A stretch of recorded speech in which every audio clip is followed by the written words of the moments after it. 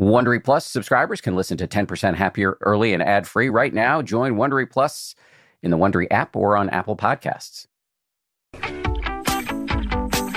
From ABC, this is the 10% Happier podcast. I'm Dan Harris.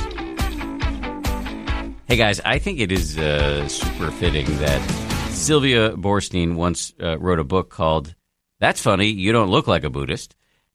That's because she is not your stereotypical meditation master. She's a 5'0", 83-year-old Jewish grandmother. But do not be fooled. She is a compact missile of wisdom. She also has a hilarious, infectious laugh.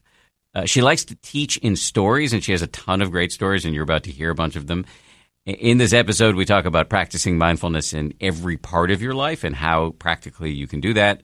We talk about how meditation can help somebody like her who self-describes as a, quote, inveterate fretter. And we take your voicemails together at the end. So short intro this week. Let's dive right in. Here's Sylvia Boorstein. I'm just curious, how did you first get involved in the meditation game? I like to tell people I'm an accidental Buddhist. It was the 1970s. And people were going to meditation retreats. It was in.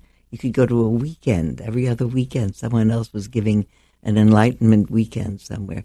And my husband, much more than I, was very gung-ho about going to them. We would have a conversation where he would, in his way, which is more philosophical than mine, he'd say, I really want to understand life. And I would say, no, not me. I really just want to be able to stand it. And I would, in any event, he went off on a bunch of weekends, and he'd come home and say, Syl, this is it. And I did lots of things, and I got initiated into lots of things, and nothing was bad for me. Meanwhile, I was a social worker. I had a full-time job. I had 4 children. I was busy in my life, and I wasn't looking for a spiritual practice. I had, it just became the era of cartoons of people going up mountaintops to ask gurus what's the meaning of life. And I was really too busy having a life. If someone had said, do you want to become enlightened, go on this retreat? Or they just said, it was just what everybody was doing. I didn't have a clear idea of what enlightenment meant or what it was that I wanted. But I went. He went on a 2-week mindfulness retreat, and he said, Syl, this is really it. So you'd have to do this. So I went off, and I did that. And actually, there's a great story about that. I went on retreat for 2 weeks with very little information about what was going on there. I went up to a place in Toledo, Washington, and all of a sudden, all day long, sitting, walking, which I know you know about. I definitely do. So imagine, I wasn't surprised. Who was the teacher at this? Jack Kornfield and 2 other people no longer teaching or in the scene. Okay. But that was where I met Jack Kornfield, who is my lifelong now friend and colleague. And he's actually never been on the show. We should fix that. But for those who don't know, he is legendary meditation teacher. Legendary. And he's a great friend. He's a very good person. So we became friends. Although in that particular retreat, I remember when I went to see him for my periodic interviews, I'd say something like, I have such a terrible headache. What my husband did not tell me about that retreat, I didn't mind about the sitting, walking, or not reading. I knew all about that. He didn't tell me no caffeine. And I got there and no caffeine. And I had a terrible caffeine withdrawal headache for the first several days. That's changed because there's caffeine now at the retreat centers that Jack has co-founded. No, I am the co-founder of that very retreat center. There's caffeinated tea. Caffeinated tea. But what there is not is coffee. But there even is coffee there now, Dan, because people bring it in their own private stash and bring the bottle of coffee powder to them. I am lobbying always for the change of that. I think it's a relic. And the tea has caffeine, so it's silly. I should just quickly say the retreat center that you co-founded with Jack is called Spirit Rock Meditation Center. It's in Woodacre, California. And You can Google it at spiritrockmeditationcenter.org. I did my first retreat there with Joseph Goldstein. I know. I remember reading in your book. Yes. You are very funny. I made fun of you guys a lot. You did. And I knew immediately you didn't even have to say it was Kamala. Well, I'm happy to tell you, I do not talk. Well, you've just heard me. I didn't sound unctuous or overly mellifluous, did I? Well, we should say for the listeners who might not know this, that before we started the podcast, you guided me in meditation, and we're going to post that somewhere. And no, you really do just speak like a normal like a person. regular person. Yes. That's because one of my hallmarks is I'm a perfectly normal person. I'm an old grandmother with 4 children and 7 grandchildren and 1 great-grandchild. So I'm a regular person. You're not that old. I'm 83. Okay, 83 is a good number. I wouldn't have guessed that. I would not have guessed that. Oh, good. So I'll tell you another piece of news. Ego does not go away. I'm thrilled. I must say I took some pains when I dressed myself. Well, it's more your face. You don't look. I mean, I don't know what an average 83-year-old should look like, but I didn't say, "Oh, this person's in her 80s." Well, I am in my 80s. Well, you wear it well. Thank you very much. And we are now lifelong friends. At least you are. I should just say Kamala, the Kamala She's Masters, a wonderful who teacher. was one of the teachers on that retreat, and I didn't name her, but I did kind of make fun of her a little bit. There was another teacher I did name, who I made fun of a lot, named Spring Washam, who has gone on to become a teacher of mine and a really good friend who's been on this show twice now, who I have an enormous and abiding respect for. No, that, of course, and I have the respect for them as well. Everybody has a style. I have a style. If we talk long enough, I'll probably laugh a lot and giggle because I have a giggle. And that people tell me it's not what you say; it's that you giggle. So it's this one. There it was. It's kind of like a cackle, and I inherited it from my mother, and 2 of my 4 children have it, and 1 of my grandchildren. It's a gene. Anyway, so back to the retreat center in Washington. This is the magic story. I stayed there for 10 days or 2 weeks, and my knees stopped hurting. I could sit on the floor. I could walk. I could sit. I could walk. The headache went away. But I would have said at the end of the 2 weeks that nothing particularly changed. I would say my senses were cleansed, that I could smell the smell of the oatmeal way down the hall when I was still down at the other end of the hallway that led to the dining room. So you think, well, what's the big deal about smelling oatmeal? It's not that big of a deal. Or I could tell whether the lunch was going to be a Thai lunch or a Mexican lunch by the smell that came down the hall. That's the whole thing. I could also see that the leaves outside were greener and the edges of the leaves. It was like being a little bit stoned, really, that all the senses are heightened. But I would say not much happened. And then on the last evening of the retreat, when, as you know from your retreat experience, the decision to have silence, the pact that we all take to keep silence is ended so that people can socialize a little and meet each other and talk to each other. And I used that talking time to call my husband, who was back in California. And I remember standing in at that time, it's 1977, I was standing in a phone booth in the middle of a hallway where people walked up and down. And I phoned, and we said a few things about what plane I was coming on that he was going to meet. And I said, how's my dad? Because my father had, a few years previous to that, moved to California, lived down the street from us. I saw him all the time. He is an only child, was an only child, and I'm an only child. And we were very close. He was very close to my children. He and I used to run 10K races together. He was in his 60s. I was in my 40s. He was quite well. And he had told me as I was leaving that he felt peaked. He was going to go to the doctor. And Seymour said, well, I have bad news for you. Your father has multiple myeloma. And in those days, not now, but in those days, that was really a fatal illness always. And And he said, so the doctors have said that he has about 2 years. With the treatment, he has about 2 years. And I remember that moment, standing in that phone booth, and I'm at some pains always to explain to people that I felt really terrible about it. I loved my father very much. We were very dear to each other. And it was terrible news. I didn't hear it as anything but terrible news. And I also knew in that moment that I didn't fall through the floor. You know, I've had experiences where people have called and said there's been a plane crash or this or that. People have died. I've always had the feeling that the floor falls out from under you, or you can't hear it, or you become, you can't make out the words because the body just blocks it out. And I realized that I heard it. I felt very sad without feeling hysterical. I didn't feel overwhelmed. I said, okay, I'll be home tomorrow, and he and I will do it together. And I remember thinking afterwards, wow.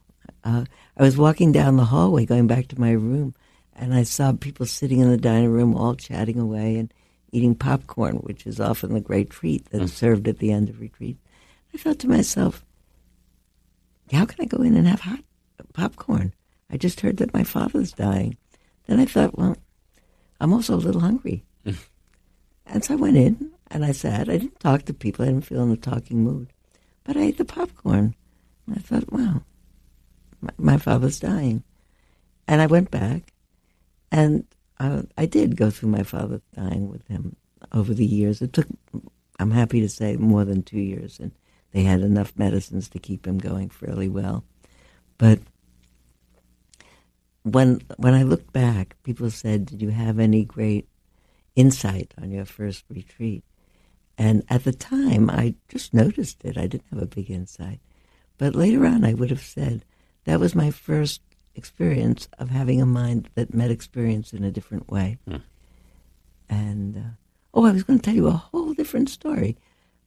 Before we started the interview, and I was sitting here alone for a few minutes, I thought I should tell a story about the woman on the beach in Guaymas. That's when I knew that I could have my mind in a different way. But this other one came up instead. So. Oh, now I want to hear the woman on the beach. People love the woman on the beach. So at some time, around that time, must have been after I don't know when it was, apropos of my father. But Seymour and I went down to Guaymas, to a beach resort. Where's Guaymas? Guaymas is in Mexico. Okay. It's on the west coast of the mainland of Mexico. Near Acapulco? Above Acapulco, north of Acapulco. And we went there in the summer because the water in the ocean right there in the summer is like a bathtub. It really is. And it's lovely to go in, and because it's just lovely to go in. So we went down there, and we took piles of books that both of us were at the time reading and interested in. And we figured we'll stay in the air-conditioned hotel, and we'll snorkel in the ocean outside, which is what we did. The other thing that we did is we took little walks along the shore and found right next to the hotel there was a caravan park where people had driven caravans down to this Mexican beach and parked there. And we were in the middle of the summer. So it's got all these caravans, and there was a woman there, a young woman, with 2 children. And when I tell people now this story, I see as I tell it, their eyes get wider and wider, particularly older women who are mothers themselves, or grandmothers, better. Say there was a woman on the beach in a caravan. She had 2 children with her. One of them was 4, and the other one was a baby. And he was crawling, but not yet walking, which puts him under a year. And we began to visit with her, and she said, yes, she comes down for the whole summer. She lives in L.A., but she likes to be out of L.A. in the summer. She comes down. Her husband drives her down with this caravan, and then he comes down for further visits. He comes every weekend, she said, in his private plane. He's got a small airport, and he gives flying lessons, and he flies down every weekend. And she's there alone in this caravan park. So as people are listening, I can see already people are looking a little alarmed. A woman alone on a beach in Mexico who doesn't speak Spanish, it turns out, who's there by herself, That's already 4 issues to be nervous about if you're a nervous person. And her husband is flying back and forth in a small plane by himself every weekend. That's 2 more issues every weekend. And if you're a person like me who's an inveterate fretter, I don't know her or her children, but there are so many things to worry about. And I began to like, what will she do if they get sick? Where's the nearest pediatrician? Does she have a refrigerator in there? How is she keeping food refrigerated? There's 1,000 things to worry about. And so I tell the story up to that. And then I say to the people in the room, who here so far is worried? Everybody puts their hands up. So everything's going fine. We say hello to the woman every day. One night, it's the middle of the summer. It doesn't rain in the Sonora Desert in the summer. But it did then. They have one of those flash floods. And I get up from sleep and it's thunder and lightning. I look across the sky. It's really lit up from one end to the other with lightning. And winds howling around the building and rain lashing down.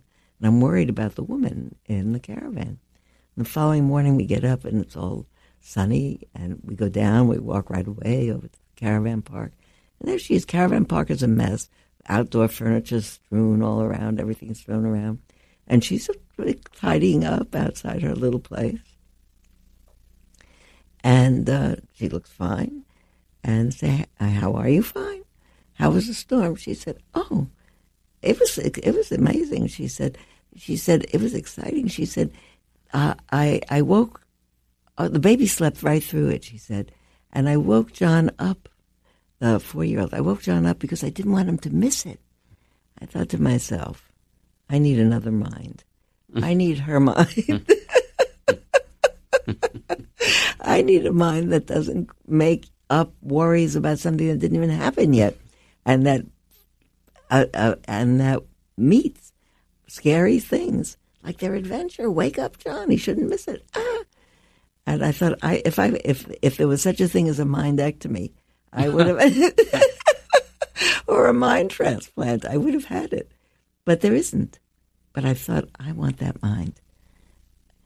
So then people right away thinking, so did you get that mind? You're doing this now for 40 years. Did you get that mind? No, I didn't get that mind. But what I got is a mind that quite clearly recognizes that the habit of my mind is to create fret. When in doubt, create fret. Anything is not just exactly as I've always known it. It's, what could be? I tell people when I'm in the airport and they say, ladies and gentlemen, may I have your attention? And it's going to be definitely followed up by please keep your luggage next to you, because that's what they always say. It says, ladies and gentlemen, may I have your attention? I think, the plane I'm waiting for has just crashed. It's going to be a bad news. In that nanosecond in between.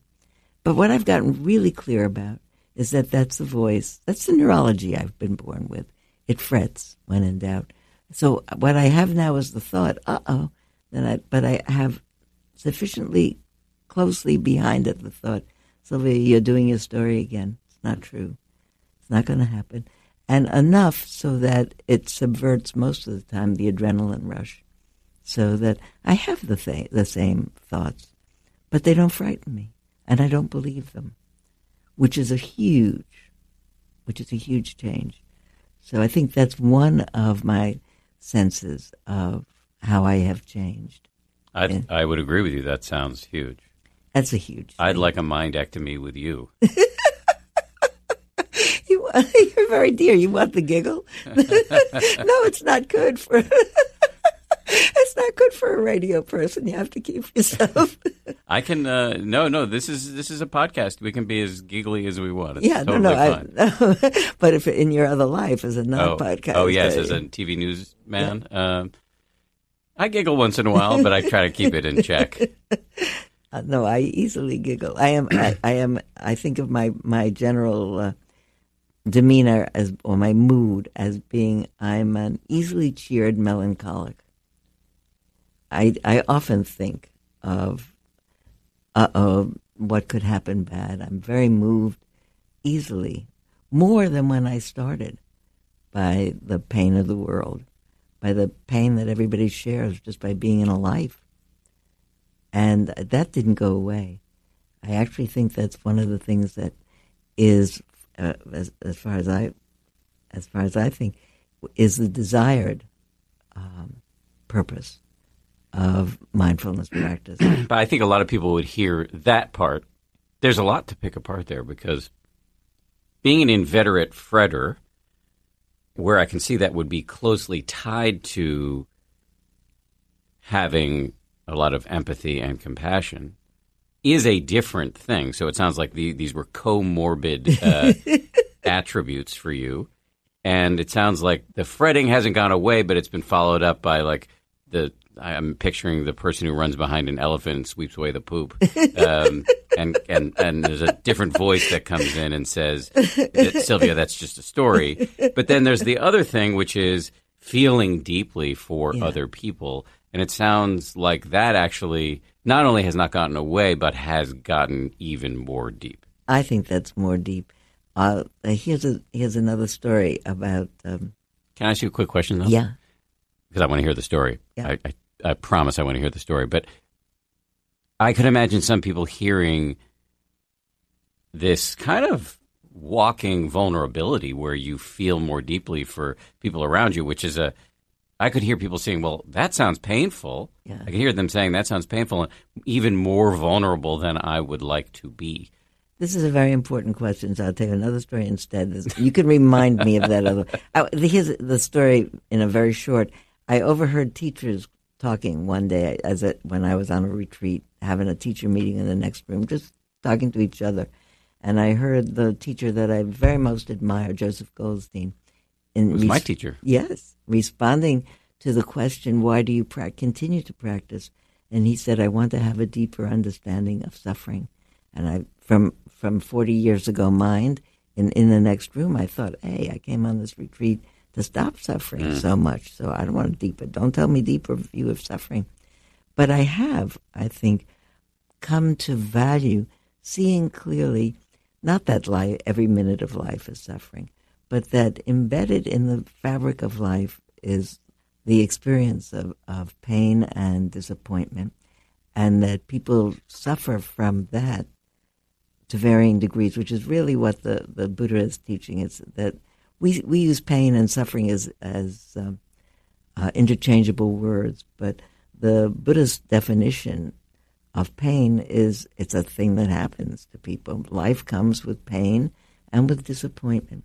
And suffering is what happens when we don't handle the pain or the disappointment. Suffering is the add-on when we can't say, okay, this is happening. What should I do now? I think that's the crucial piece of Dharma learning, that it's not just to be in the moment. That's the half of the definition. I hear people say sometimes, I know about mindfulness. It's to be here now. That's the beginning of it, to know what's happening and what's arising in you in response to it, in order to, and that seems to me the crucial piece, in order to see clearly what action on my part will create suffering or alleviate suffering, and take that path, because that's going to make me feel happier.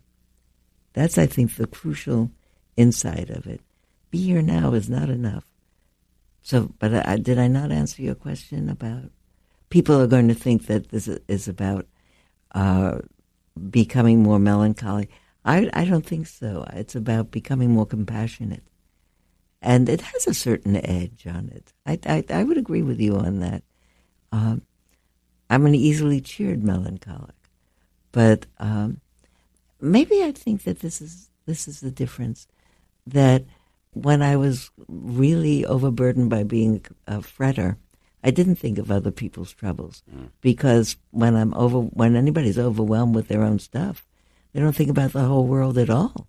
That you need to be actually somewhat having enough poise of mind. I love that word. I just started this year to use the word poise of mind, that instead of the mind leaping up and doing the impulsive thing, it's poised to do something, but it has that little break of mindfulness in there. It says, okay, what should I do now that's going to make these things better?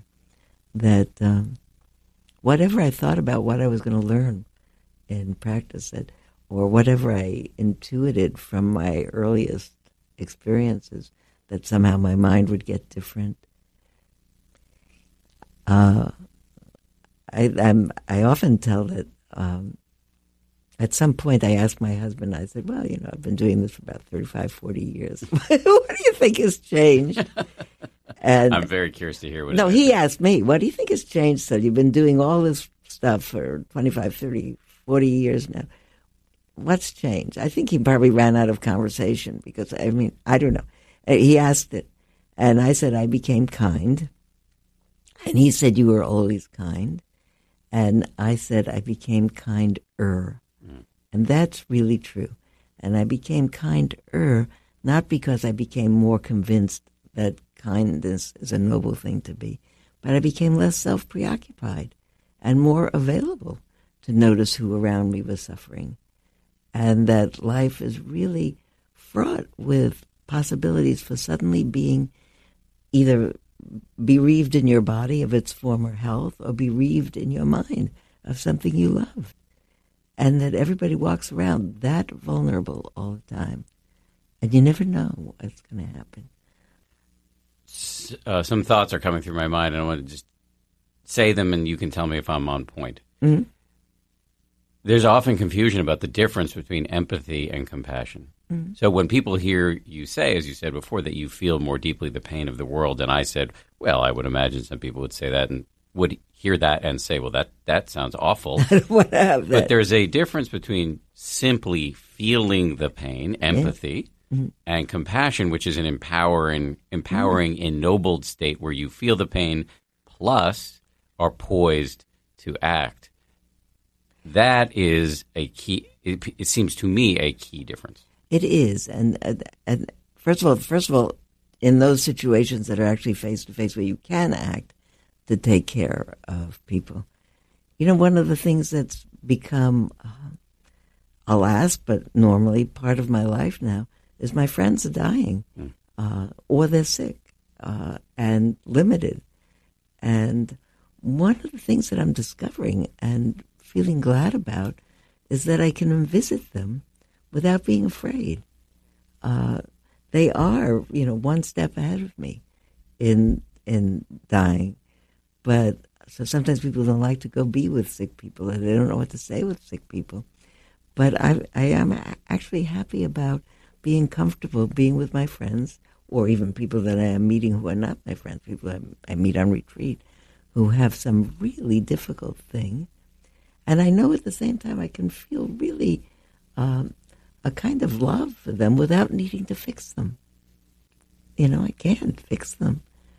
But I can really, that's what I think of really as empathy. It just, you know what it's probably connected to, Dan? It helps me these days not be mad at people. It maybe takes it into another domain, but it was too big of a leap not to have the in-between places. I'll tell you a story which will lead back into where my mind leaped over. Great. Some point in my career of teaching, I said that mindfulness was one of my friends who were mindfulness teachers, for instance, or practitioners. They didn't become able to do superhuman things like walk on water or tell the future or whatever. But I said, I am managing my life more gracefully than I did. And I'm all right. And my friends are managing gracefully. And when we pass each other in the supermarket and we say to each other, how are you? They say, fine, thanks. The other person says, fine, thanks. To interpret that not as everything is wonderful, fantastic, but it means I'm managing. I am coping with my life, with its difficulties and its not difficulties. I'm managing. And then I taught that. I said that in class one day. Maybe we should have a secret class identity. So when you meet someone and you say, I'm fine, and they say fine, it's like a secret handshake from Phi Beta Kappa or something. You know that you met them in my class or something. I met them or they know me. And somebody else whose name was Gwen, I remember because it's Gwen's line. Gwen said, I never say I'm fine. She said, I always say I couldn't be better. And then, if you think about it for a minute, nobody could. Nobody could.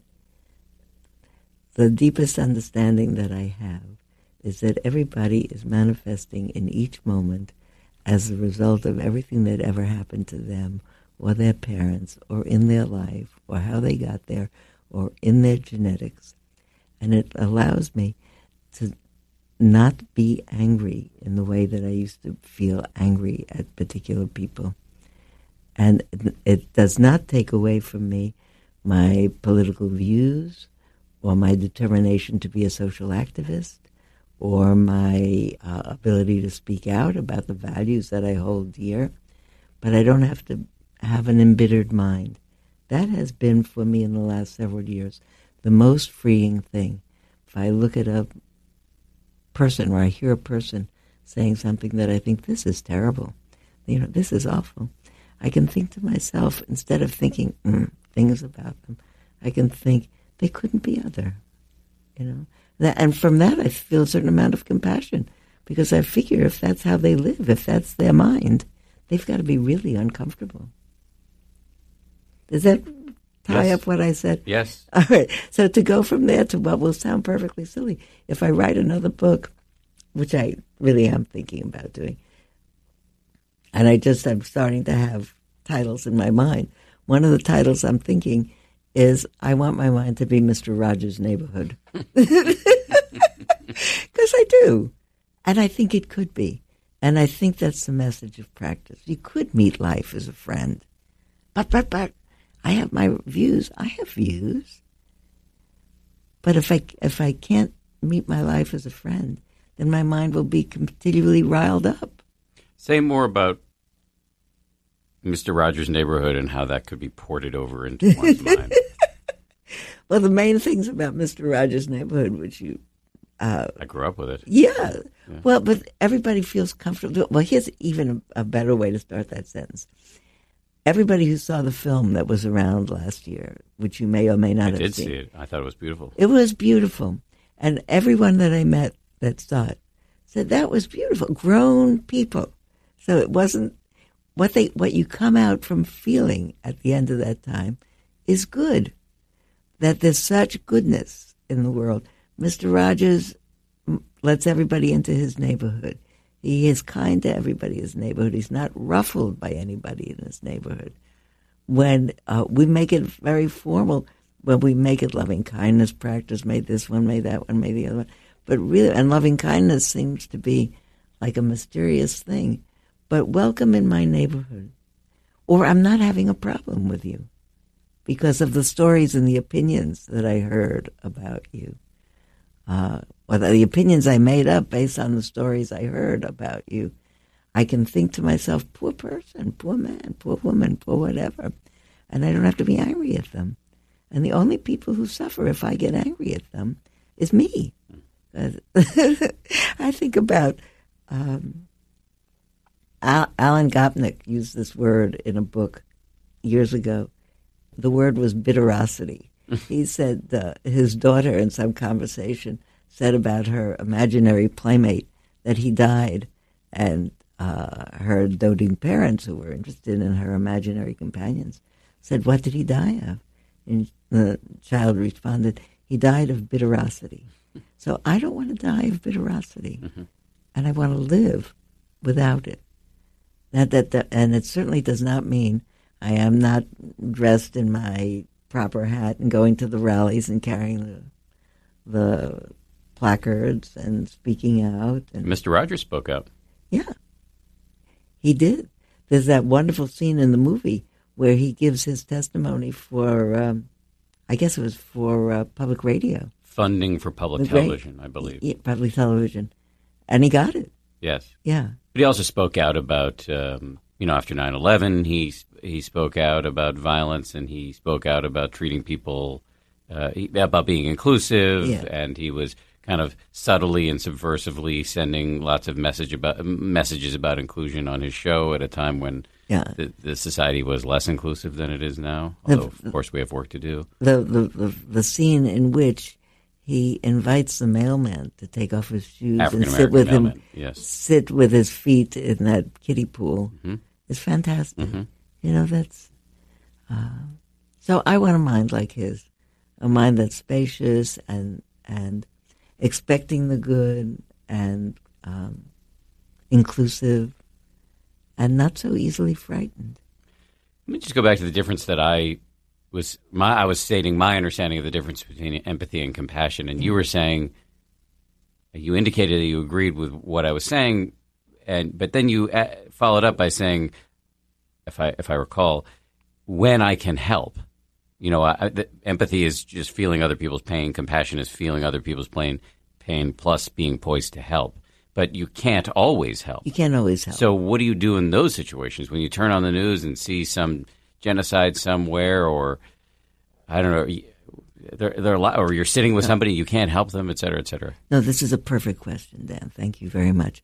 Because I think that what we don't talk about enough in teaching mindfulness as a meditation and as a skill to people is mindful of, in addition to what is the angst of the moment or the pain of the moment, to make the scene bigger. You know, when the camera goes back, this backs up like the end of a Fellini movie, so you not only see this, but the whole thing, that when my mind backs up and goes outside and sees, the moon is full. Tonight is the absolute full moon. Imagine, it's been predictably full at this time. It's the exact right day for it to be full. Or I call a friend and I talk to a friend and I establish some loving connection.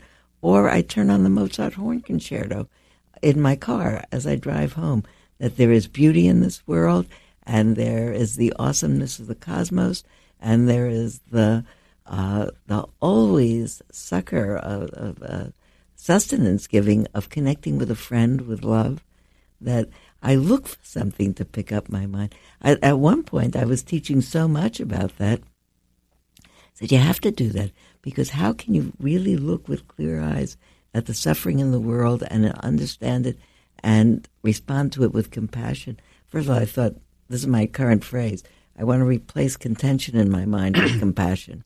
How can we respond with compassion, not contention?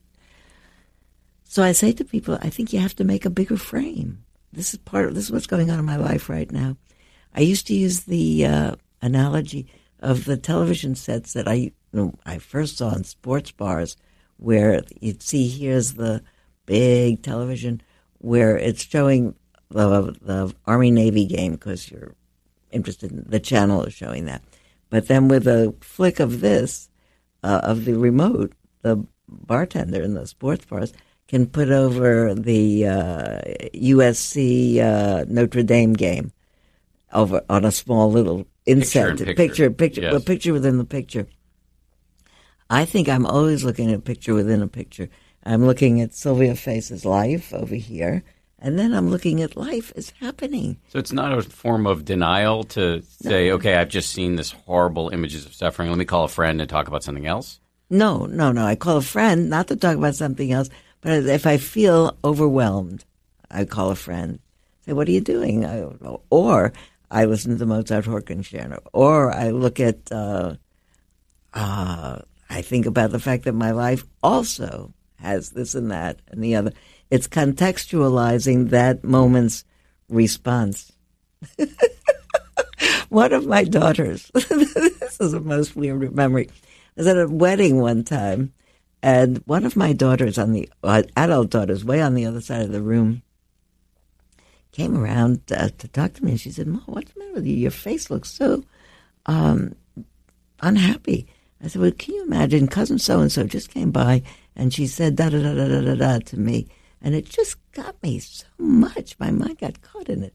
This is the meditation teacher of somewhat renown, whose daughter has come around the room and said, Mom, what happened to you?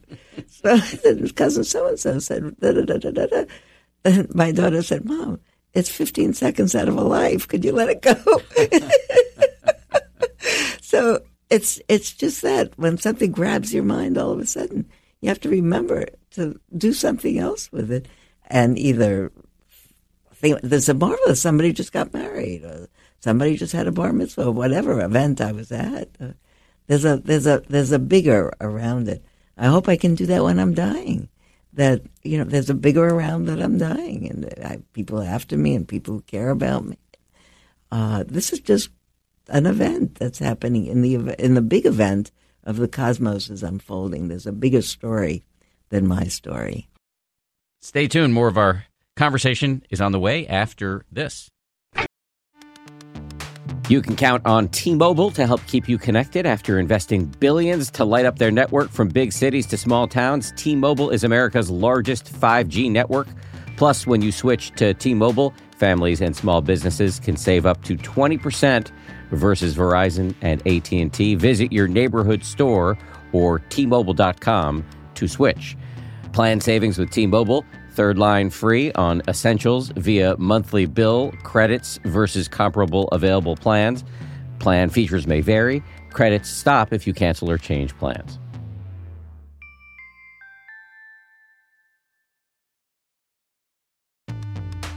The weather's getting warmer. Time to ditch my jackets and sweaters for shorts and tees.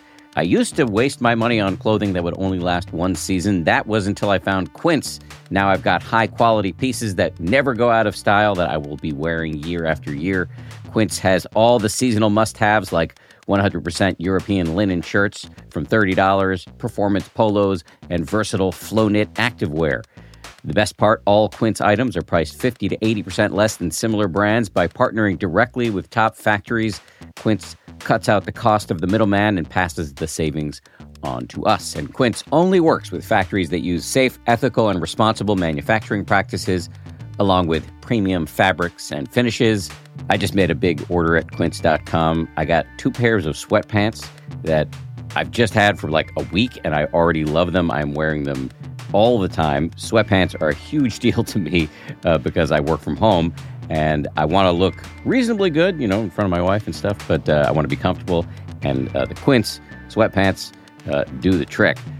For me, the bottom line is they've got good-looking stuff at low prices. Not a bad recipe. You should go ahead and upgrade your wardrobe. Go to quince.com/happier for free shipping on your order and 365-day returns. That's QUINCE.com/happier to get free shipping and 365-day returns. Quince.com/happier.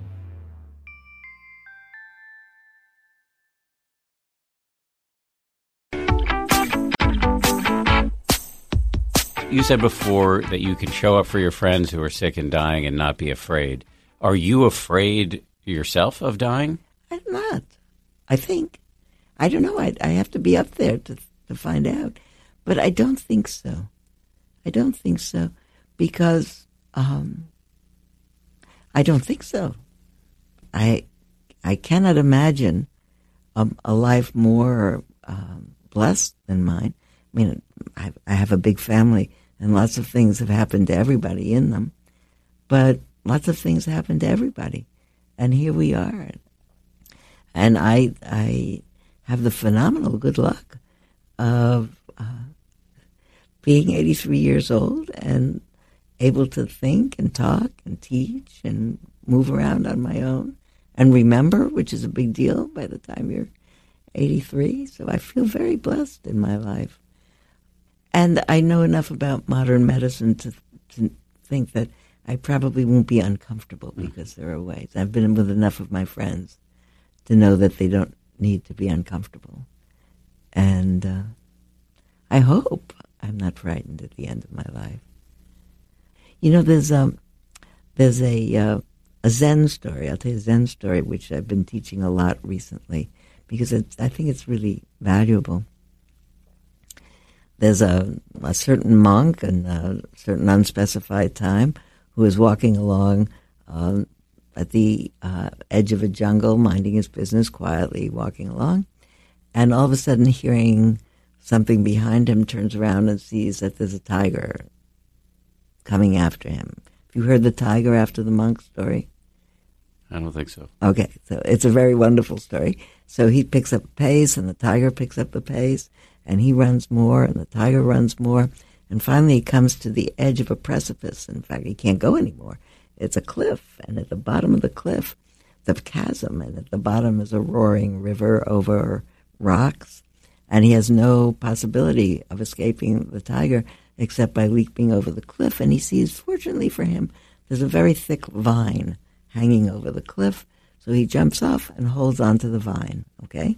He's holding onto the vine, he looks up, tiger roaring down over the cliff at him, and he looks down, and water rushing along over rocks way down below him, sees his situation, and at that moment, from in a crevice in the rock, comes out a mouse and starts to gnaw on his vine.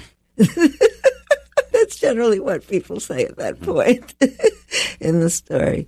Mouse gnawing on the vine.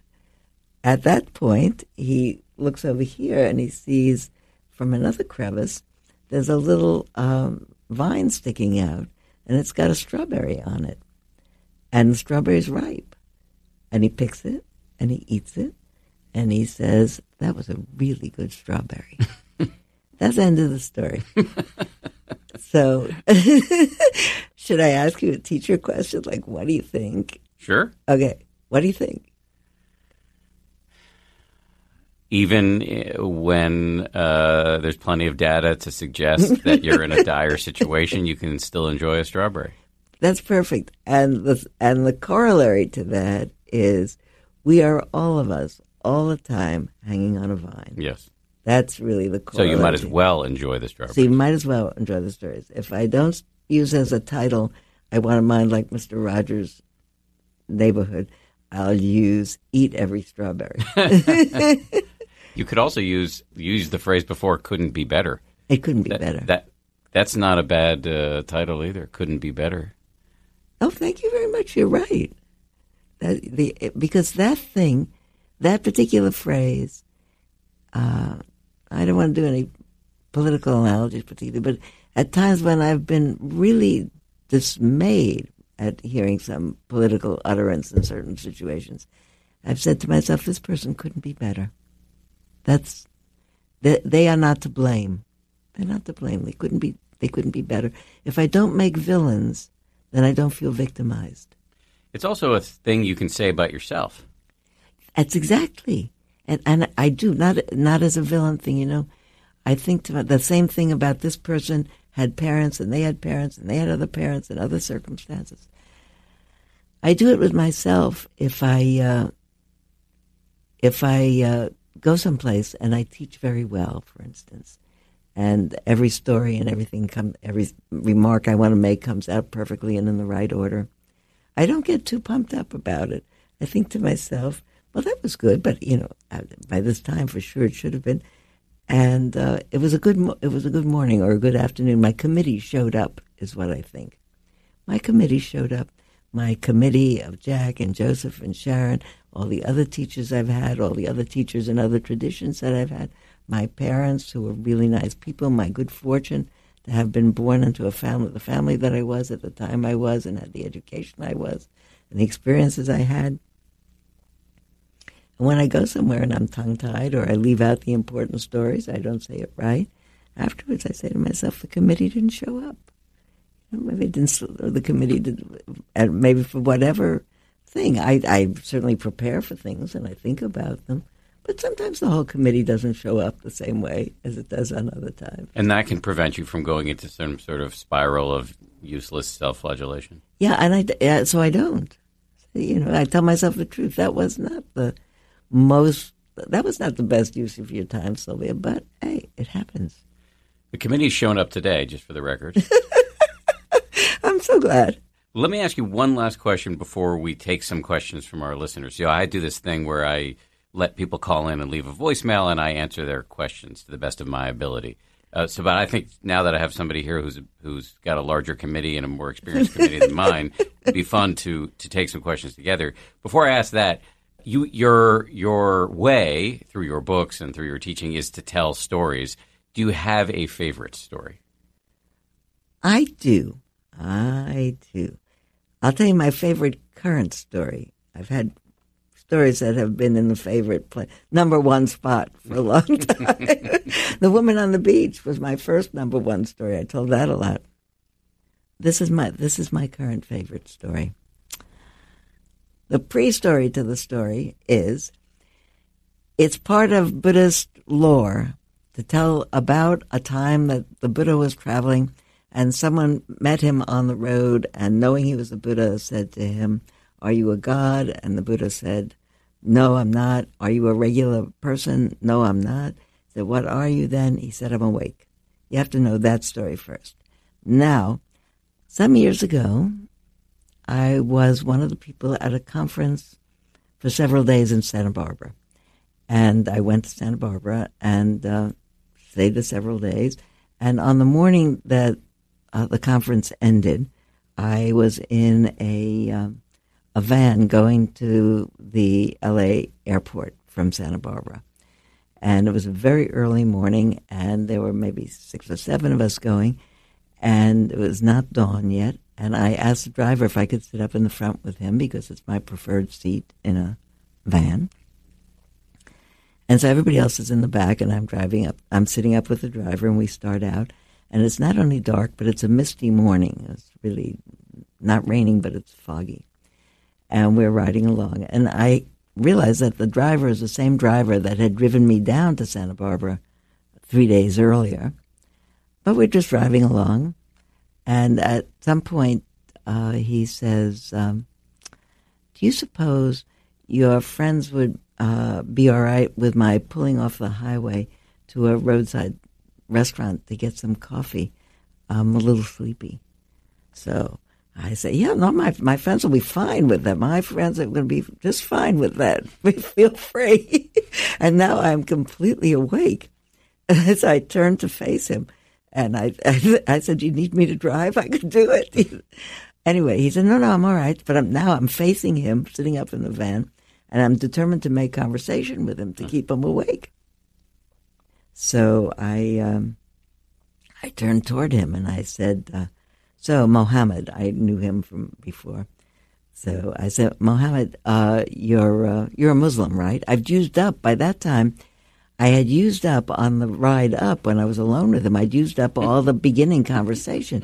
I knew his name was Mohammed, and I knew he had a family in India, and I knew he had come 3 years previously with his cousin. They were going to start an Indian restaurant in Los Angeles, and they did, and it didn't make a go of it. So now they don't have the restaurant, and now they're both driving vans, and he's hoping to save up his money to bring his family from India. So I had used up all of the questions. So now I'm, okay, so Mohammed, you're a Muslim, right? He said, "Yeah, I am." I said, "Do you pray every day?" He said, "Yes, of course." I said, "How many times?" I know the answer to that question. I said, "How many times?" Because I want him talking. I said, "What do you say when you pray?" He said, "Well, I'm not praying in English." I said, "That's all right. I'd like to hear it anyway." So he goes ahead and says some prayer lines. And so I say to him, "Mohammed, when you pray, do you pray long or short?" He said, "Well, it doesn't matter when you pray, if you pray long or short. You could pray long or sometimes you pray short, but some people, it doesn't matter if you pray long or short, because what matters is if you pray, if you connect with your heart to what you're praying for." I said, "How do you connect with your heart, Mohammed?" And he waves his arm towards the window, which is still, you can't see anything. It's all fog out there, and it's just barely getting light. He says, "If you just look around you on any day, if you look around, everybody's out there. It's as if everybody has been thrown into an ocean, and nobody knows how to swim. When you remember that nobody knows how to swim, you pray from your heart." And at that point, I could see a Wendy's coming up on the side. I say, "Mohammed, you want to pull off for the Wendy's?" He said, "No, I'm awake." That's my best current story.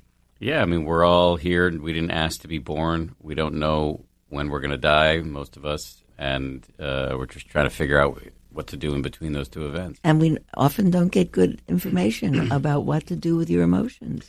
From our parents, from society. From anything. Yes. Or how to have opinions. Yeah. Or about having opinions. Mm-hmm. And all the opinions you have that have to get erased. now, in that second that I said that, I just understood for the first time a story that I've told a million times. Let's see if I can tell it very briefly. I was on retreat once, 20, 30 years ago when I was young. And I was very vigorous and gung-ho. And not only was I sitting all day, but I'm walking, but I was getting up early, 2 o'clock in the morning, and thinking, okay, I'll sneak out of bed quietly and I won't wake my roommates, and I'll go start sitting now. 2 o'clock in the morning, 3 o'clock in the morning. And I'd go in the meditation hall and start sitting, get dressed, tiptoe to the meditation hall. And I'd sit 2 minutes and I'd be sleepy. And I wake up, I say, okay, I'm going to walk a little bit back and forth, and I'd walk a little bit back and forth. I say, okay, I can sit down. I'd sit down. 2 minutes later, I'd be sleepy. I had an interview one day with a monk, a Sri Lankan monk named U Sivali, who was visiting that retreat and just stayed a few days. And I had one interview with him during which we had this exchange. I told him, sometimes I wake up 2, 3 in the morning and I go to the meditation hall. And then I have I fall asleep, get up, fall asleep, get up, fall asleep, get up. I said, maybe I shouldn't do that. Maybe I should just stay in bed. Maybe I should forget about it. He said, don't forget about it. Go to the hall and walk and sit, even if you have to change every 2 minutes. He said, every moment of mindfulness erases a moment of conditioning. And just when I said what I previously said to you, and I said something about the opinions that have been conditioned in, I suddenly hit on U Sivali's comment, which I knew was important, and I've told the story so many times, in connection with keep your zeal up, but not in condition. Oh, he said, erases all conditioning. And I thought to myself, that brought in my mind the vision I had of blackboards in New York City when I was going to school as a child with an eraser. And I was thinking, I'm erasing conditioning. And I remember having the thought at that time, I better erase fast because I'm probably conditioning as fast as I'm erasing. This moment I understood it better. I think we keep understanding the same stuff better and better and better. That's why basic meditation instructions never run out of style. That's it. We don't have any advanced mindfulness. That's it. Pay attention. When people say to me, how long should I practice every day?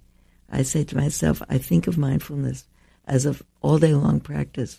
That I think of mindfulness meditation as a time set aside, if you have it, to really work on focusing the attention and soothing the mind from the stresses of life. But all day long in the world, to be attentive to what's happening in this moment, how am I responding to it, and what's the action that's most going to soothe my own mind and keep me awake, and what's going to be good for other people, because then I'll feel happier about it.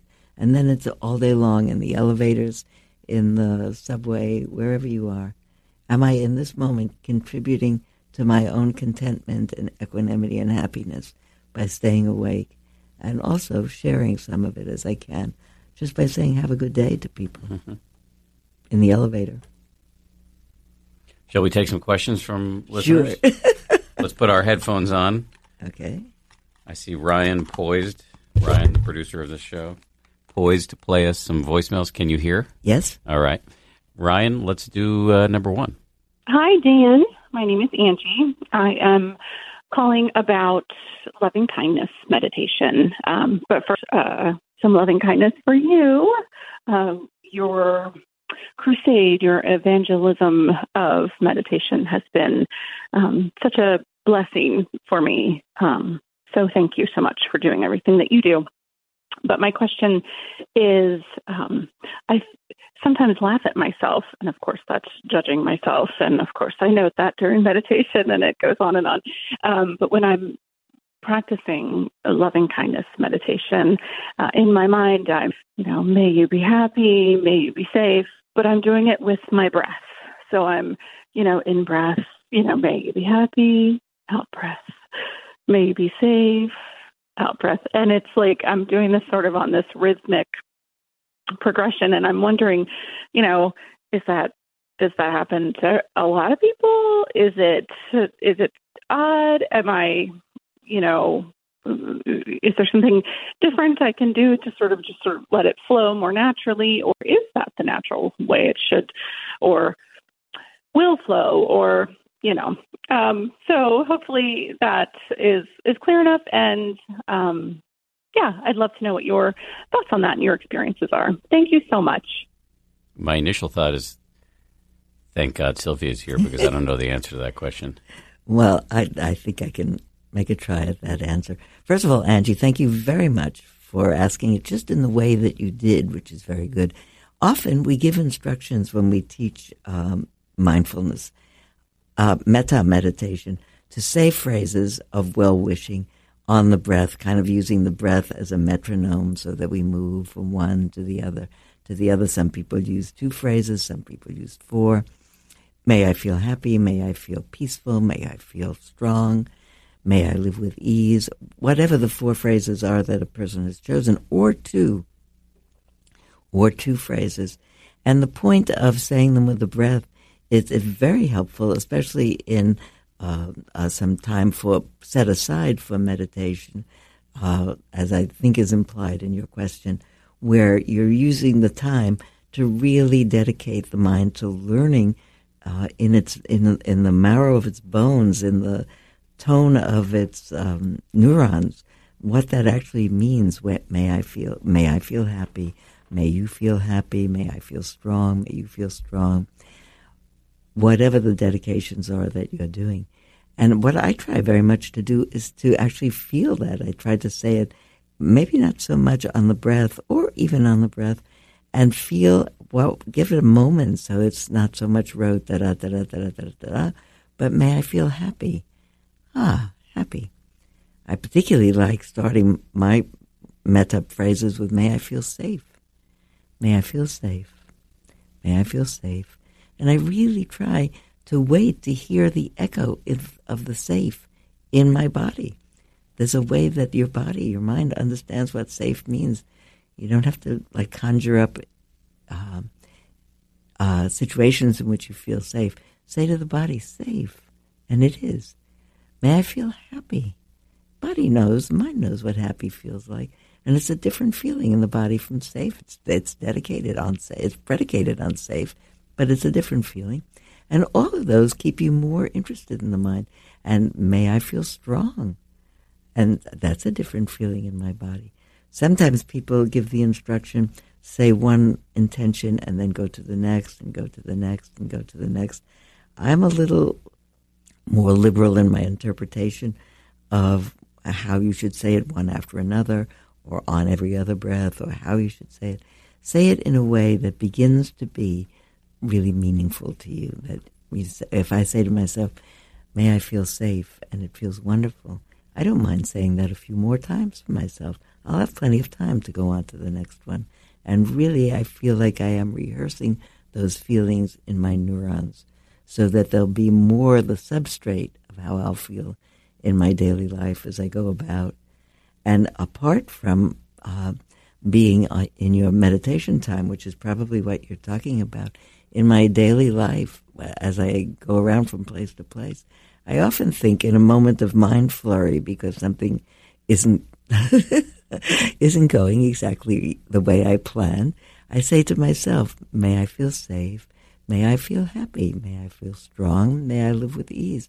And I'm so used to saying that in longer situations in my mind that my body and my mind respond immediately, even if it's a 2 or 3 minute event. So it's not so much whether we're saying the phrases time to our breath as a metronome or not. It's do the phrases land. It's do the phrases land. Do the phrases land. And it doesn't happen in the very first time. It's really experimenting around to find what exactly is going to land in a way that works. Early on, I asked my teacher, Sharon Salzberg, who was my initiator into metta practice and is my friend and teacher till now. I said to her, Sharon, when I'm practicing, I fool around a lot. I change the words, or I stay 10 times on each word, or I do whatever things I could find to do to keep myself really interested in it. I said, am I really tinkering around too much? She said, no. It's like tinkering to open a lock. She said, we are tinkering around with whatever will open the heart so that it can be there to quiver with connection with the rest of our lives and with ourselves. Let's do one more voicemail. Okay. Hey, Dan, this is Adam calling from Los Angeles. First of all, love your podcast, love your books, love everything you're doing. I've been practicing mindfulness meditation for about 2.5 years, and I've recently come up against a certain kind of conflict, which has come up in a couple of your recent podcasts, particularly with Ruth King and Dolly Chugh. That has to do with what feels to me like a conflict between engagement with the non-attachment in mindfulness meditation, cultivating non-attachment, having an objective relationship to my thoughts and emotions on the one hand, and on the other hand, engaging actively with social justice issues and also environmental justice issues. So I've been working a lot more in the last few months trying to bring my biases into awareness and to relate to them differently and reveal my blind spots to become a better person, simply put, and make the world a better place.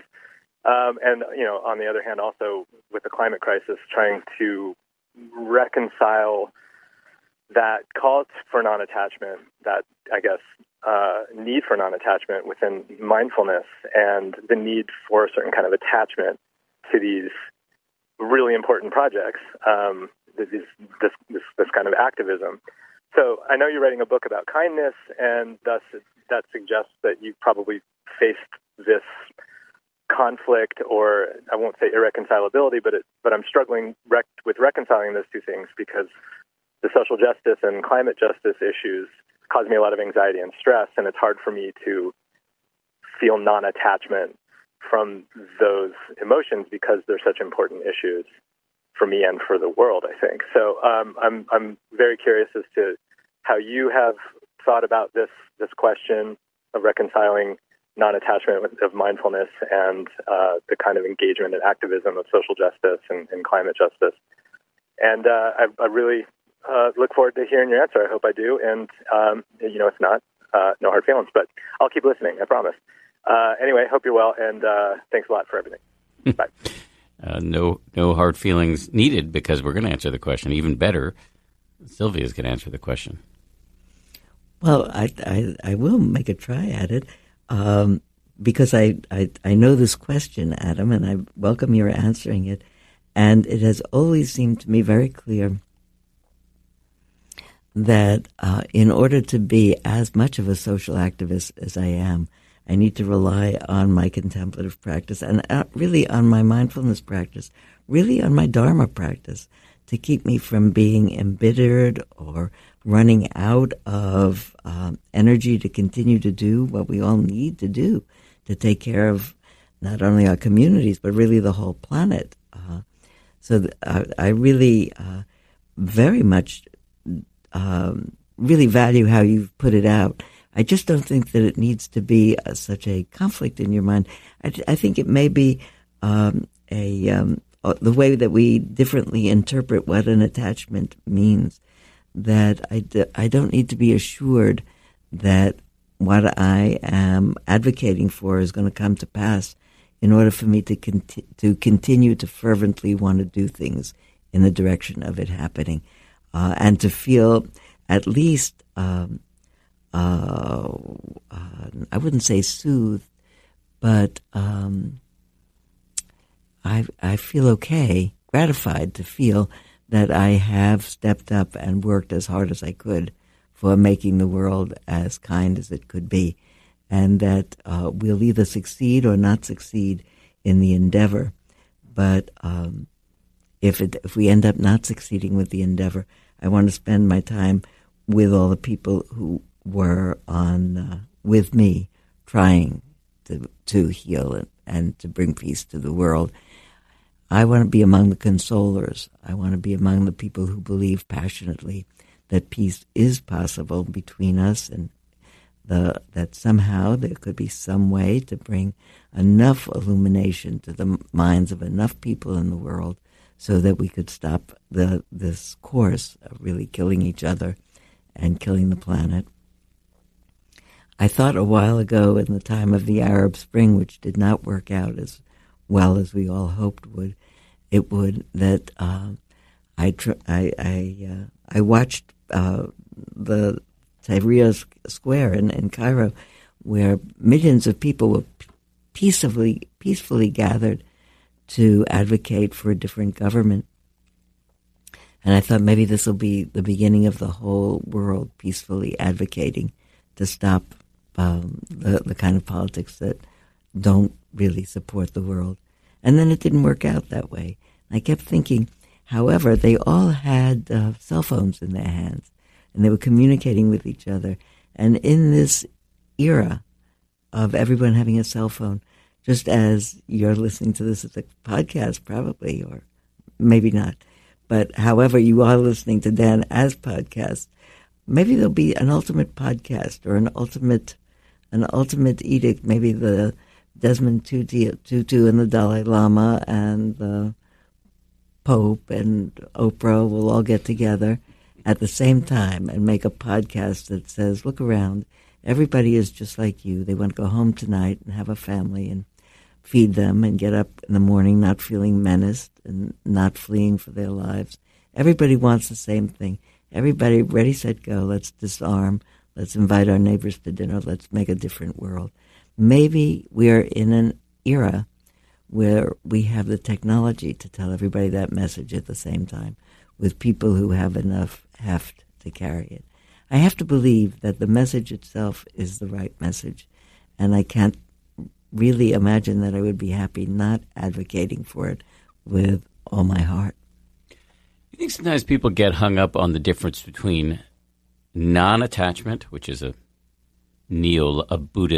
Western Buddhist neologism, a made-up word, and detachment. I think that that's what happens. I care passionately. I'm not unattached. I mean, I care passionately that the planet feed itself and take care of itself, and I don't see any problem with caring passionately about that and advocating with passion, but advocating with kindness. And understanding that you can't snap your fingers through your advocacy and make everything you want to happen. That's right. And if I let myself become angry, if I make everybody my enemy, then my mind is clouded and I won't advocate in a way that's profitable or workable. I need to advocate for peace by making myself a representative of peace. I think that people admire the people like His Holiness, for instance, who I remember saying, in answer to a question about what would you do? He said, someday I'd like to retire as Dalai Lama when I'm old. And they asked him, where do you want to do your retirement? He said, I'd like to go to China. They have some very nice old monasteries in China. And imagine the Dalai Lama. But to not have any place or anything as your enemy is being, I think, a proper representation of his mind. I'd like a mind like that doesn't need to be angry, and it doesn't need to be assuaged in its discomfort. The people who say, if I give up my edge, how will I advocate? My father used to say that to me. My father was passionate for social justice, as I am, and he would say to me, when he heard me teach, he'd say, so, how will I fuel my advocacy if I'm not enraged and indignant? I said, you'll do it better, Dad, because he won't be enraged and indignant. And you'll do it out of love and care. And that's the only way that it becomes sustainable anyway. I think that's a great place to end it. Let me just say I feel wiser having met you. Oh, thank you very much. I feel happier having met you. At least 10%. No, what's better is I had a really wonderful time. Thank you so much for inviting me. Me too. Thank you. Appreciate it. Big thanks to Sylvia Boorstein. She is delightful. That was really fun. Big thanks also to the folks who make this podcast possible, Ryan Kessler here at ABC News, and then a pair of 10% Happier ringers who also help, Samuel Johns and Grace Livingston. A guy named Mike D is recording this in the radio studio as I record my intros and outros today. Thank you, Mike. Also, big thanks to our podcast insiders and to everybody who listens. We'll be back next week. See you then. If you like 10% Happier, and I hope you do, you can listen early and ad-free right now by joining Wondery Plus in the Wondery app or on Apple Podcasts. Prime members can listen ad-free on Amazon Music. Before you go, tell us about yourself by filling out a short survey at Wondery.com/survey. For more than 2 centuries, the White House has been the stage for some of the most dramatic scenes in American history. Inspired by the hit podcast American History Tellers, Wondery and William Morrow present the new book, The Hidden History of the White House. Each chapter will bring you inside the fierce power struggles, the world-altering decisions, and shocking scandals that have shaped our nation. You'll be there when the very foundations of the White House are laid in 1792, and you'll watch as the British burn it down in 1814. Then you'll hear the intimate conversations between FDR and Winston Churchill as they make plans to defeat Nazi forces in 1941. And you'll be in the Situation Room when President Barack Obama approves the raid to bring down the most infamous terrorist in American history. Pre-order The Hidden History of the White House now in hardcover or digital editions wherever you get your books. I'm Shimol Yai, and I have a new podcast called The Competition. Every year, 50 high school senior girls compete in a massive scholarship competition. I wouldn't say I have an ego problem, but I'm extremely competitive. All of the competitors are used to being the best and the brightest, and they're all vying for a huge cash prize. This will probably be the most intense thing you've ever gone through in your life. I remember that feeling because I was one of them. I lost. But now I'm coming back as a judge and also a kind of teen girl anthropologist. Because if you want to understand what it's like to be a young woman in America today, The Competition's not a bad place to start. Hopefully, no one will die on stage tonight. From Pineapple Street Studios and Wondery, this is The Competition. Follow The Competition on the Wondery app or wherever you get your podcasts. You can listen to The Competition early and ad-free right now by joining Wondery Plus.